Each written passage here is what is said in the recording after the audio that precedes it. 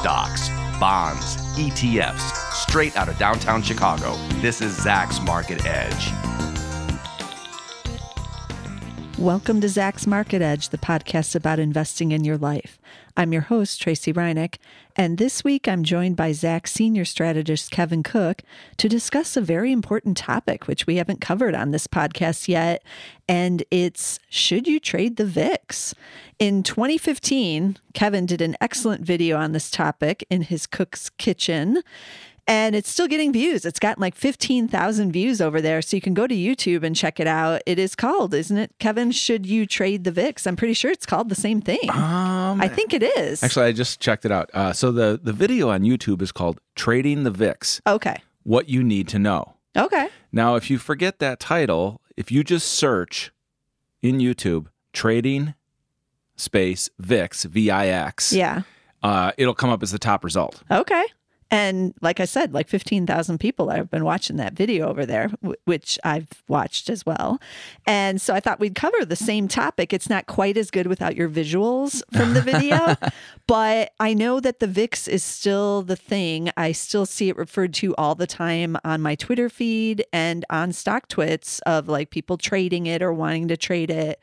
So or using it as a market predictor. Yeah. Oh, yeah. All the time. And you can find it if you're on Yahoo Finance. There's the VIX right up there. It's like, you know, the major indexes, gold, crude, and this thing called the VIX. Mm-hmm. So what is the VIX? Yeah. So, and the reason I made that video is because of so many people trying to trade it. Yes. And you and I use StockTwits a lot for any of our Twitter users out there. There is a sort of a derivative, not related to Twitter, but Howard Linson invented something called StockTwits for traders, where you can go on there and talk about stocks all day.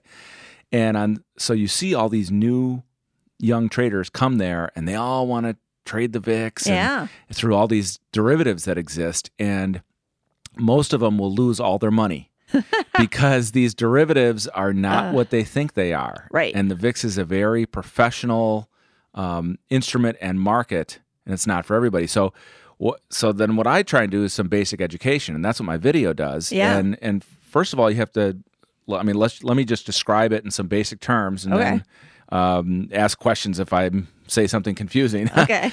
So first of all, the VIX is what's known as implied volatility. And implied volatility just means it's telling you the prices that things are trading at, what are they telling you about how volatile things are expected to be in the future.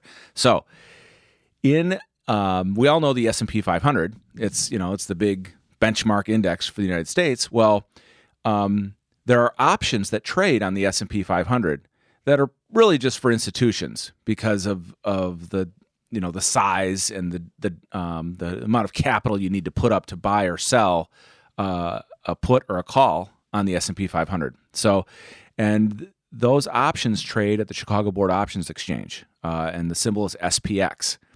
So those options are trading because large fund managers want to hedge, or they want to use options in creative ways to sort of either balance a portfolio or get more leverage out of a portfolio. They might be selling calls against the S&P 500, but when the VIX spikes up, it's because they're buying puts, and they're not, I don't want to say that they're in a panic, but sometimes the price of insurance on their portfolios goes up. They don't want to sell their stocks. They have too many stocks to sell, right? Yeah. If you're a fund manager managing anything over $1 billion, you don't want to sell your stocks, but you'd like to buy insurance. And one of the best ways to do that is to buy a put on the S&P 500. So what the VIX is measuring is the prices that are being paid for those puts and calls. Are they going up or are they going down? And that gets converted into a volatility number. Now, volatility is just standard deviation. So anybody who went to college and took probability and statistics, if you don't know what the VIX is, just equate it to standard deviation, because that's all it is. It's classic standard deviation. So what it tells you, let's say that you have a VIX number of 15. What that is that's a percentage. So it's telling you that the S&P 500 could be within 15% higher or 15% lower 1 year from now in about 68% of cases, which is, Okay. one standard deviation is about, 68% of cases. Yeah. That's the way standard deviation works. And it's an annualized number. So it's really this funky mathematical guesstimate of where traders are voting based on, what they want to pay for puts and calls. And then that creates this implied volatility. So just like I should take one step back here and just talk about options pricing. Many people have probably heard of the Black-Scholes options pricing model. This was revolutionary when it was invented in the late 60s. I mean, it basically created the Chicago derivatives markets. We're here in Chicago, and I got my start at the CME, which was trading pork belly futures in the 60s. But then they got to trade currencies in the 70s after Nixon nixed the gold standard. Right around the same time, the Chicago Board Options Exchange started in 1973 because options are something that have existed for centuries, thousands of years. There's stories about in ancient Greece, I think it was Thales of Miletus sold options on olive presses because he knew there was going to be bad weather or good weather, and maybe there was a bumper crop of olives or whatever, and everybody would want an olive press, so he sold the right to rent an options press. So that's what an option is. It grants you the right to buy something. Well, there was no Chicago Board Options Exchange before 1973 because there wasn't a standardized model. So Myron Scholes and Fisher Black created this mathematical model that said, hey, what are the requirements to tell us what an option should be worth? And they put in the requirements. We need to know, where is the stock now? Where do you want to buy or sell the stock? That's the strike price of the option. What has historical volatility been like? What are interest rates? And the time. When does it expire? How long is the option good for? Sometimes that gives it its most value. If somebody's going to sell you an option to do something tomorrow, it's not worth very much because you're only buying 1 day of time. Right. But if somebody, I bought my first house with a lease option. I put an ad in a newspaper and I said, I'll buy your house for your asking price in 1 year if you give me a lease purchase agreement or a lease option. And I made a deal and I bought my very first house in 1997 with a lease option contract where I locked in the price of the house today for 1 year and 1 year only. And so the seller had basically he gave me the right, he gave me that option. But if a year came by and I still hadn't bought the house, he could take it off the market. It was no longer mine to buy at that price. So I only locked in that price for 1 year. So that's what an option does. It grants you the right, but not the obligation to buy something. So the Black-Scholes options pricing model created this standardized method. And so I told you all the things you put in. I told you the 5 things you put into the model to give you an options price. Well, implied volatility puts in the price of the options and spits out the implied volatility. That's where implied volatility comes from. This is a huge concept in options trading. We won't go that much more into it, but sounds complicated. What happens with the VIX is that people think, well, I can predict the market here. I know the VIX is going to go up, the VIX is going to go down. Don't they all just look at the chart on the VIX? Exactly. Isn't there a lot of charting? And then the other problem is they're using these new ETFs. I call them new, but I mean, they've been around for a few years, like VXX, which just had to get... Yeah, I looked at that one, the short-term futures ETN. Which just had to get rebuilt. They had to kill the old VXX. Was that the one that blew up? Yeah. Okay. It was the one that partially blew up. One of the ones? So, yeah. So, and then there's UVXY, which is leveraged still. So remember I said that the VIX is based on S&P options, which are based on the index? Well, there's your first derivative, right? So the S&P options are a derivative of the index. Then the VIX is based on those options. So there's your second derivative. These ETFs are third and fourth derivatives, especially if they have leverage and if they rebalance daily. So here's the short and simple of this. These ETFs, mathematically, they are destined to go to zero. That's what I think people don't understand. Yeah, and the options pros, the mathematical, quantitative, institutional pros, they know this. So they do two things. One, since it's all math, they can algorithmically program. I shouldn't even try and say that word. But in trading, we just use shorthand like algos, right? So you program you create a program that can buy or sell lots of these instruments all at the same time. If you buy puts here, you're buying the index there. You're doing this in the ETF, and then you're doing this in the VIX. There's VIX futures. Oh, I forgot about the VIX futures. That the VIX futures are in the middle of this too. There's at the CBO they trade futures on the VIX, so that's another derivative. So that's how you get into third and fourth derivatives with these ETFs. But the institutions are, again, I said they're doing two things. One, they're using math and computer programs to trade them automatically, so you'll never beat them.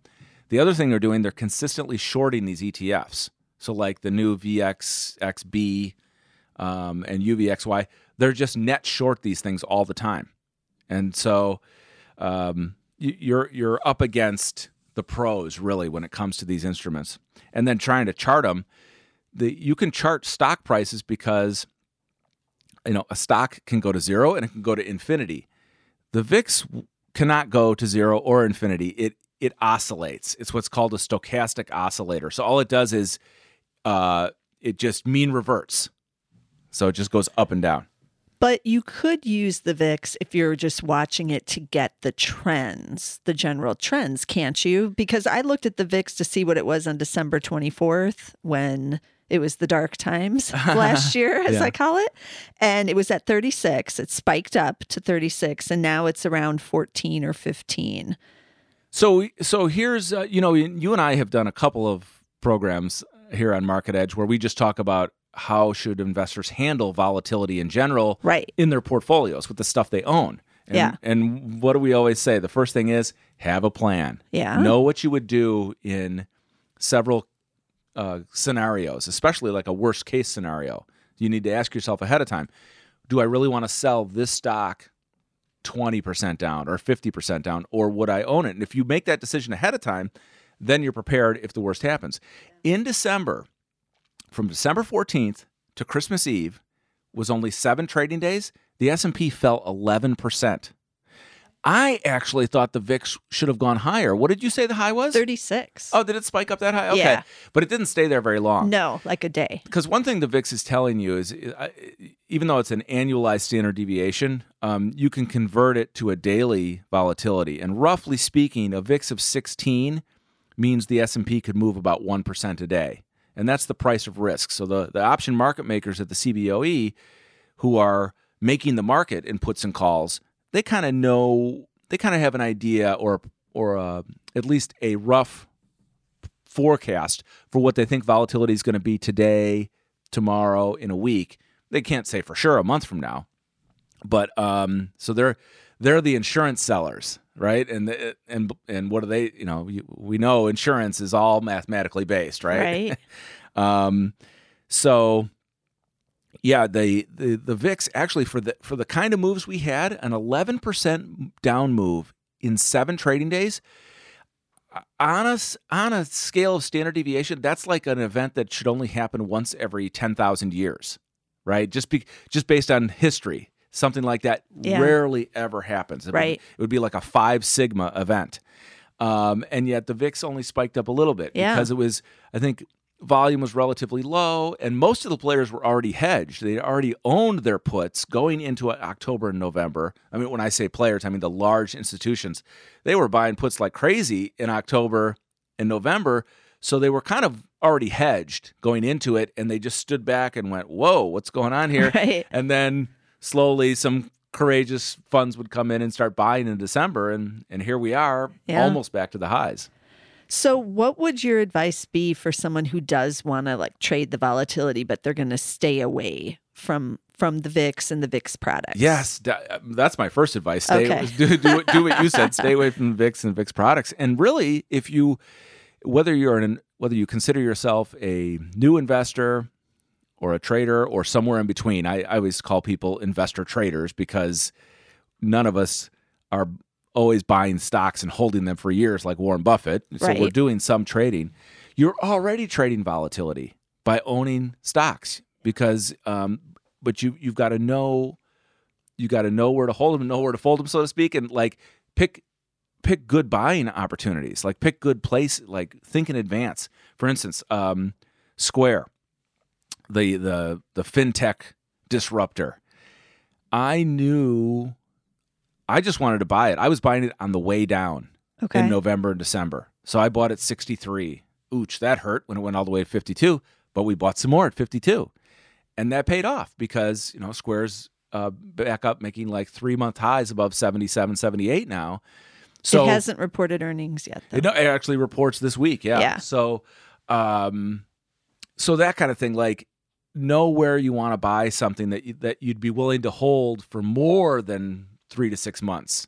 Because during bouts of volatility that come and go, right? Volatility, it comes and it goes, and so now we're in a quiet period and the market's rising and it doesn't seem like anything can scare it. But just as you want to have a plan for what you own and whether you would sell it or not on a downdraft, have a plan for what you want to buy. Right. I always call it, it's key. For my group, I call it buy buckets. You want to have buckets placed out to catch things that are falling and then try and stick to your plan. And it's hard too, because when everybody seems to be panicking, it's hard to go in there and go, oh, I'm going to buy this at 45 and then it just went to 40. But you cannot time this stuff perfectly. When volatility is, the VIX is above 30 and things are racing, you can't time things perfectly and catch the absolute low. But if you plan to buy something at 45 that fell, let's say it fell 20% in a week, you buy it at 45 and it goes to 40, I would say stick with your plan if nothing else has changed. You like the fundamentals of that stock, because 2-3 weeks later, it could be back above 60. This is what happens. And I gave you the example with Square. Like I was, you get a knot in your stomach when you just bought it at 63 and now it's 52, but scaling in paid off in the volatility. Yeah. And we saw that with lots of software stocks. I mean, look at I'll name a bigger software stock that lots of tech investors own, and that's Salesforce, symbol CRM. That's making new highs now. And it was down to 114 and now it's 162. Wow. So that's pretty volatile there. and software in general is just super strong. And even though the valuations are high, you've got things like Adobe and Workday. Workday has made new highs. Adobe hasn't yet, but looks like it could. What's Workday's symbol? WDAY? Exactly. Is that right? Mm-hmm. Okay. That's an easy one. Yeah, who knew the software guys would be back on the scene, really? Well, yeah. You know what? It's so funny because I owned both CRM and Adobe and a couple others like a year to 18 months ago, and they just weren't moving. Semiconductors were all the rage. Right. And software was just not getting paid. And then all of a sudden, semis get trashed, and then not only does software start to really climb in 2018, but then it's like the first tech group to make new highs out of the storm of the correction. While I have you on the semiconductors, what's your take on what's going on there? They have rebounded off those lows. Now there's a lot of believers again. I'm scratching my head because as much as I believe in a what I call the tech super cycle with artificial intelligence, 5G, cloud data centers, autonomous cars, just an explosion of uses for semiconductors. The cycle downturn seemed real. Yeah. And it still seems pretty real. Okay. With Europe threatening recession, China, who knows what their growth numbers are going to be like. And, So you're not buying it? Do you think this is a fake out? I kind of do. Okay. I think it is right now because the Philadelphia Semiconductor Index, which is called the SOX, SOX, is within like 3 to 5% of its all-time highs from last autumn. And it's like, wait a second, did we just have a cycle downturn and it ended that quickly and we're already going to make new highs? That's the argument people are telling me. Yeah, they're like, it's different this time, Kevin. And I think you as an investor, you can own Micron. And you want to buy NVIDIA, near 140 if you can. So things like that. and if you're a long-term investor and don't, Right. you can put them away. Yeah. Because if this cycle, we have to ask, has this all been about the trade war? And probably a big part of it has, like maybe too much fear got priced in. But then when the semis, we waited to see what would the semis report, and we didn't get a lot of optimism from Micron and NVIDIA that the cycle had troughed yet. Right. But investors large investors at least are acting like, oh, we see the trough. It's out there in March or April, so we're gonna take the stocks to back up to the highs now anyway, which is risky. It is. But it makes me think like this run is already over then. If they're already pricing in the bottom, then where do you go from there, really? Because then you go into the next quarterly reports. Right. And are they really ramping up that quickly now? No, probably not. Given what you just outlined about recessions and various slowdowns. Yeah, I call Micron the megalodon of memory, and it's like when they tell you demand is softening, that means something. Right. Okay. Well, we'll be revisiting the semis, I'm sure, in the next couple months because it's still a super popular area.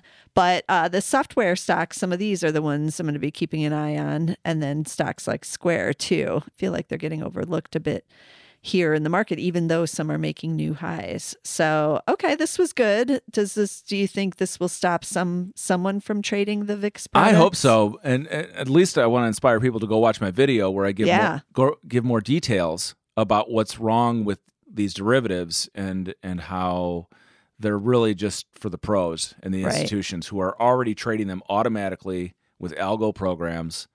You can't win against them. And they're always hedged anyway. So when all of a sudden you see, one of these VIX things is moving up, I should buy it and chase it.